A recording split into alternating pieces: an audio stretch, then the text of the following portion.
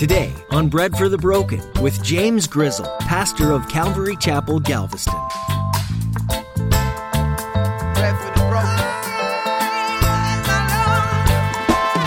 Avoid that whole thing. Avoid that competition thing. Avoid that people-pleasing thing that we see within Leah. And it's sad. It truly is a sad story that she would, probably spend a good portion of her life just trying to gain the affection from this guy who should have been giving it to her.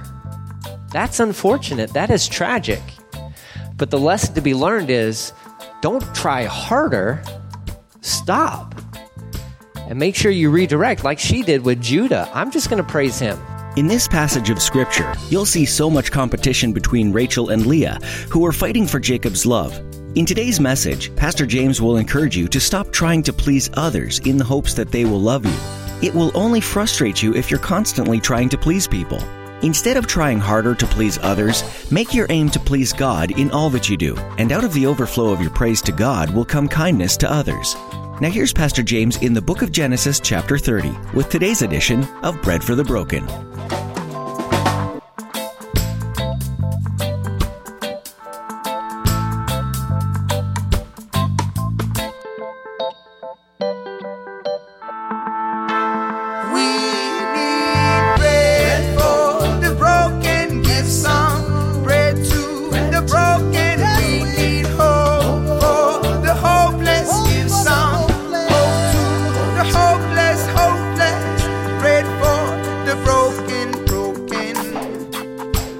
Verse 9, when Leah saw that she had stopped bearing, she took Zilpah, her maid, and she gave her to Jacob as a wife. And now again, he doesn't technically marry this lady. This is just another person, another woman for him to sleep with and to have more babies by. Because she's like, well, I got 4, and now she's got 2, and it seems like her more important than mine.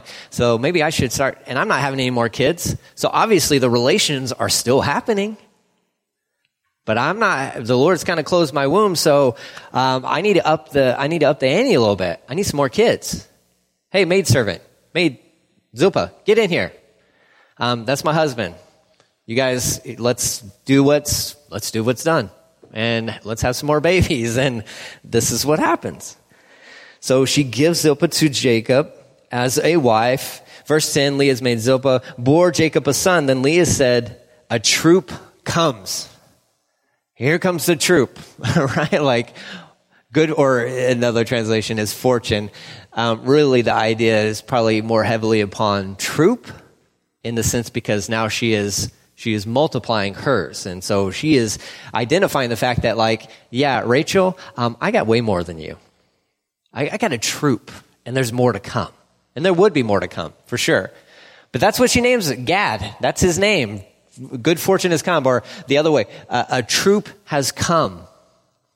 If you got to name your kid a troop, just to indicate the fact that you have lots of kids, it may be time to stop and say, like, should I be having more children? Like, but you got an army now. Like, okay, slow down. We're gone off track, totally off track. Leah's servant Zilpah bore Jacob a second son, so another son by the maid. And Leah said, happy am I, sorry about that, for women have called me happy. Or blessed am I, for women have called me blessed. So she called his name Asher. Now here's a good, see how far this has kind of gone from her. From Judah, I will praise God, to like, oh, the troop is coming. The saints are marching in. Here they come, right? Like more kids, here they come. And then this indication, I'm happy because now other ladies will be happy for me. Well, that's not how it should be. That's not at all how it should be, Leah. How did you go from I will praise God to like, well, my happiness is totally dependent upon not just my husband and hopefully one day he'll love me, but actually upon how other people think about me. You should never name your kid based on that, okay? You shouldn't have kids to try to like impress people. That's not a good idea. That's unfortunate for the kid. But here she is. Listen, I'm happy because the ladies are telling me that I'm blessed because I have so many kids. So they think highly of me, so that kind of makes me feel good. Well, what happens when they stop talking about you? What happens when they stop praising you for how many kids you have?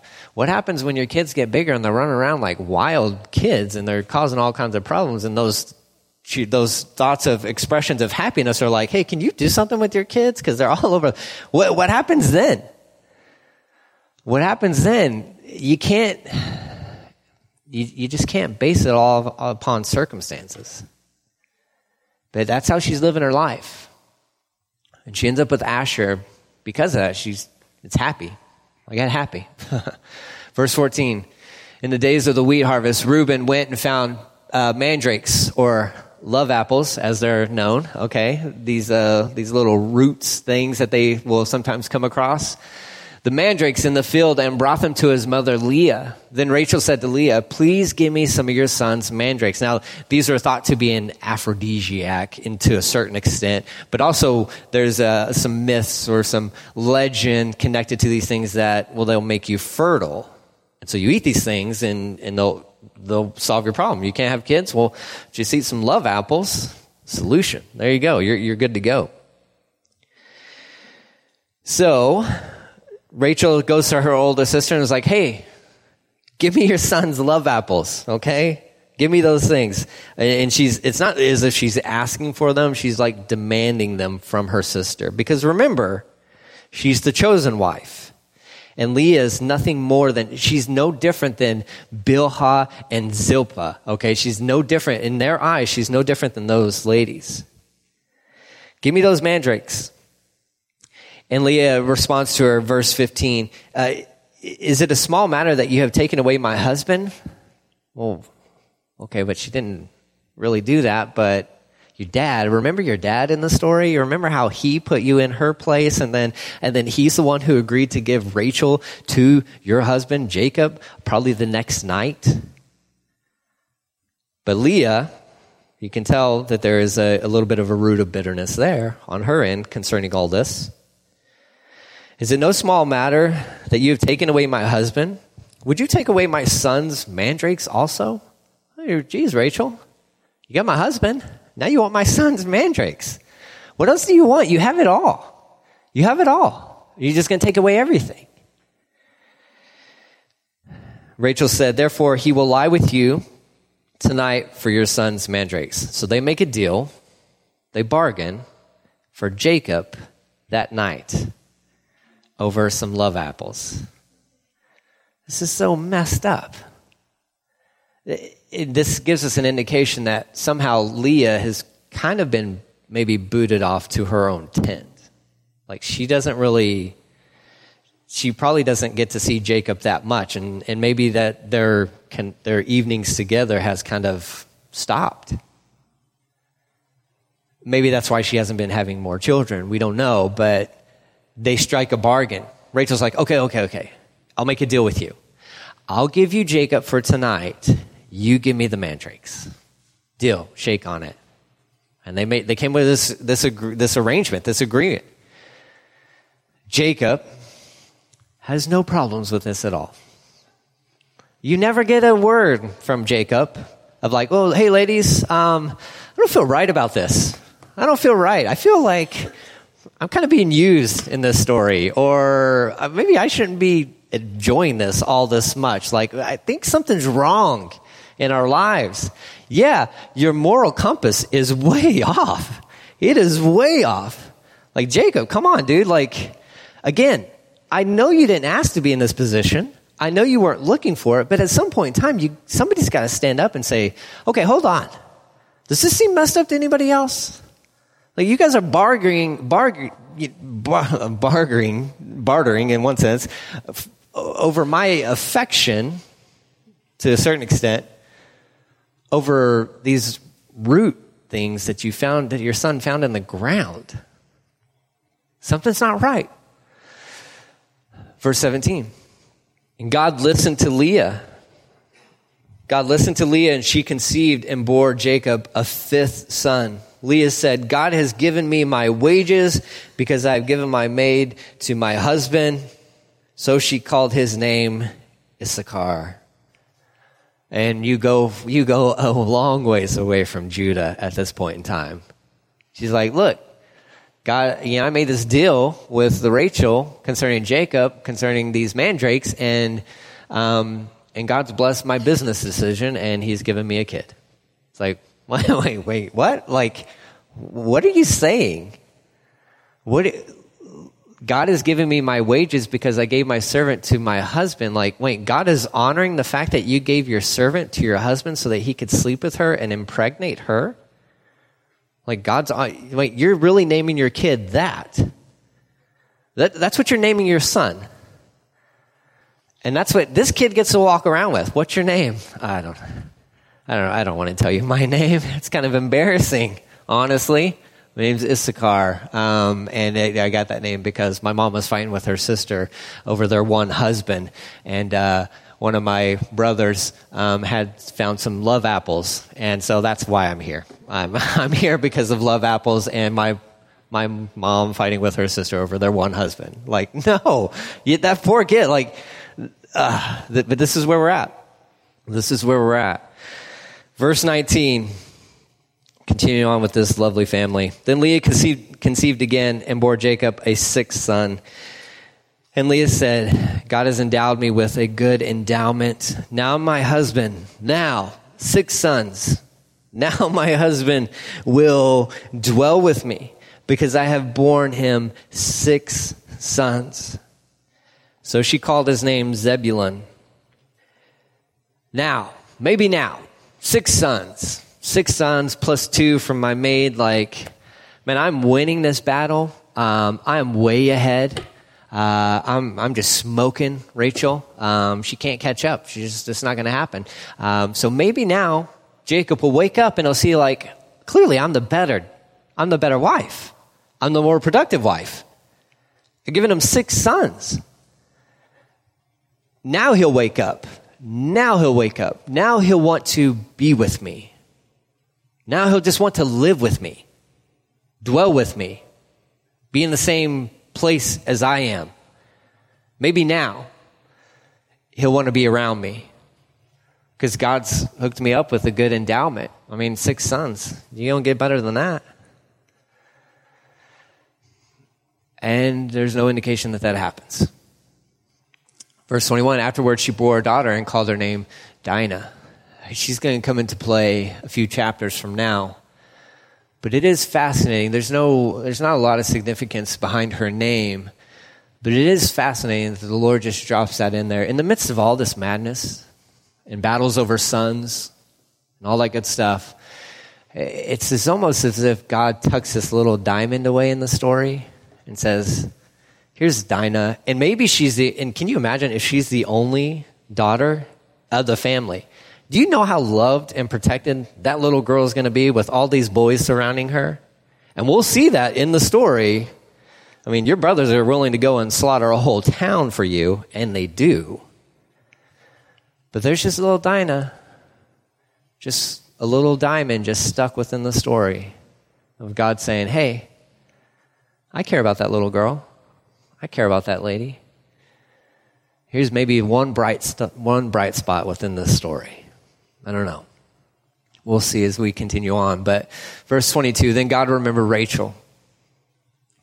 God remembers Rachel in the midst of all this mess. He remembered Rachel, and God listened to her and opened her womb. So at some point in time, Rachel, there's got to be some sort of shift or change that's happened in Rachel, where maybe she wakes up. Now, we're not told this, but the indication is because now God hears her. There's no indication that she's ever been talking to God in this whole story. But now God hears Rachel. So maybe she's gotten to the point where she's like, this is stupid. This is crazy. What are we doing? Why are we fighting? This makes no sense at all. Maybe she wakes up because God hears her. He remembered Rachel. He listened to her. So maybe she was pleading to God, please, will you bless me with a kid? Will you please just bless me with a kid? Maybe part of that prayer is, God, I'm sorry. I'm sorry. I don't know.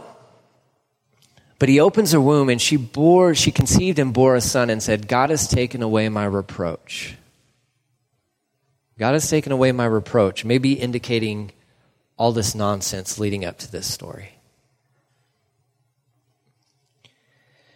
And she actually displays an act of faith in naming this son, who is my favorite of all the sons. Absolutely. Now I know Judah's like the man. Okay, I get it. Like the kings come from Judah, and Levi, yeah, the priesthood and all that stuff. But when you come to the biblical narrative and really the rest of Genesis, we're going to be talking about this kid. And I mean, there's not an Old Testament guy like him and Daniel. Like those are my two. Like I don't know what it is about those two guys, but I love those guys. When I get to heaven, I'm finding these guys. I'm going to say, hey, okay, we need to talk. Like I want to know. Man, I want to know. Just tell me what it was like. Tell me what it was like. So here's this son that she has. God has taken away my reproach. And so she called his name Joseph and said, the Lord shall add to me another son. This is an act of faith on her part. She hasn't been able to have kids at all. And God opens her womb and he blesses her with the son. And in response to that, she says, he's going to give me one more. That next son is going to cost her life. The next one will cost her life. But she knows God has heard my prayer. God has answered my prayer. And God's going to do for me above and abundantly beyond whatever I can think or imagine. He's going to give me two sons. His name will be Benjamin. Thankfully, his dad changed his name to Benjamin. We'll see that in a little bit. But there it is, and that closes out this whole issue, this time period for Jacob and his family of bearing children. And the whole time he's working for his uncle Laban, and we'll finish out this chapter next week. But just so we can understand what's all going on here, because I don't want to try to even begin to explain what happens next, okay? I think what we've covered today is more than enough for us to chew on for a little while here. But you have Leah and then the competition of having kids, and she's blessed by being able to provide Jacob with multiple children, and he never meets her need. He never meets her need. So what do you do in life, in this life when, man, I'm just striving to please someone and it's not working? Stop. Save yourself some headache. Save yourself some heartache. Here's what you do. Redirect. We talk about this a lot. There needs to be this vertical thing between you and the Lord. Before there's ever this horizontal thing of trying to like minister to other people, and if people pleasing is your thing, you'll be frustrated. You will always be frustrated, but you got to stop this because this has to be right. Redirect. Aim to please Him, the Father. Make sure that this thing is good between you and the Father. That's got to be strong. That's got to be good. And then the overflow from this will go this way. It doesn't mean you're going to please people. In fact, you might make some people upset. But this has to be number one. So if you're like a Leah, living your life just desperately trying to please this one person that I love more than anything, push pause. Make sure that this is good between you and the Lord. Make sure that that's good. And let the overflow of that go this way. You cannot offer to anybody what you don't have. If anything, it'll just be surface. It won't be lasting. It won't be that impactful. Certainly, there's not a lot of transformation that happens when there is no relationship between you and the Lord. So please the Father. Aim to please Him. Your Heavenly Father who loves you more than anything and more than way beyond what you can think or even imagine. So avoid that whole thing. Avoid that competition thing. Avoid that people-pleasing thing that we see within Leah. And it's sad. It truly is a sad story that she would, probably spend a good portion of her life just trying to gain the affection from this guy who should have been giving it to her. That's unfortunate. That is tragic. But the lesson to be learned is don't try harder. Stop.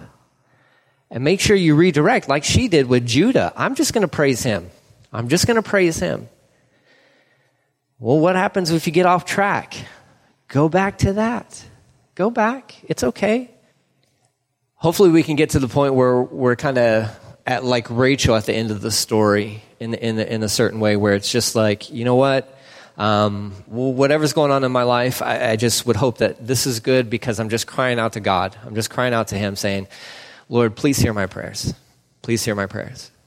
I don't want to have more kids than my sister. I'm not envious of my sister anymore. I'm not looking for that. I'm not praying that you would answer that prayer, Lord. I'm just praying, Lord, that you would just hear me and that you would give me what you want me to have. Like, I hope that we could get to that point. I would pray that I can live in that point day by day because I struggle with that day by day. Because I'm frustrated. I want to get like, no, Lord, I need this, and this. Just give me this. It's almost like this competition thing. Knock it off. I would say to myself, stop. Lord, would you just give me what I need? What would give you praise? What would give you honor? What would bring you honor today? Lord, help me not to get caught up in the fight and the envy and the jealousy, and help me just to stay focused on you.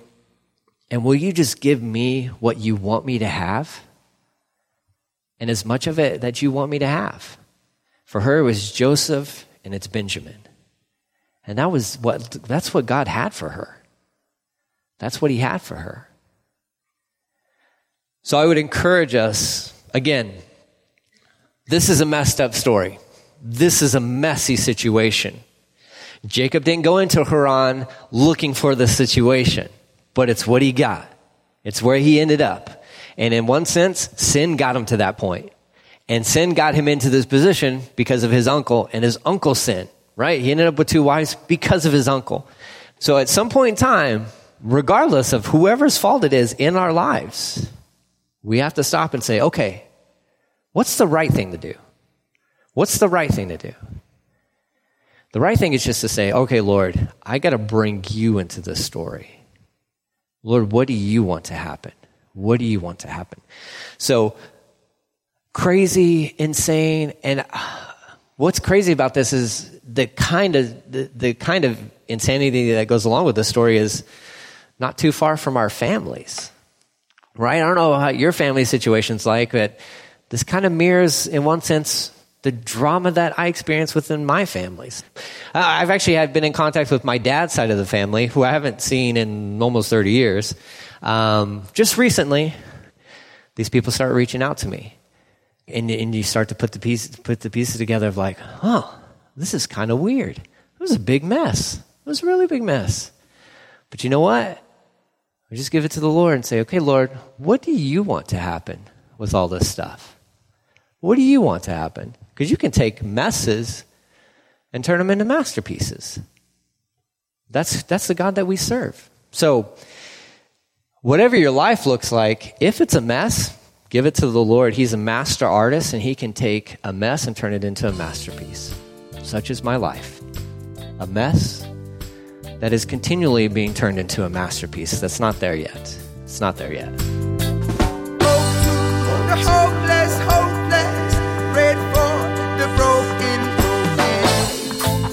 The beginning of the world has been a hotly contested topic for some time now, and the debate has caused many to dig deeper into their origin.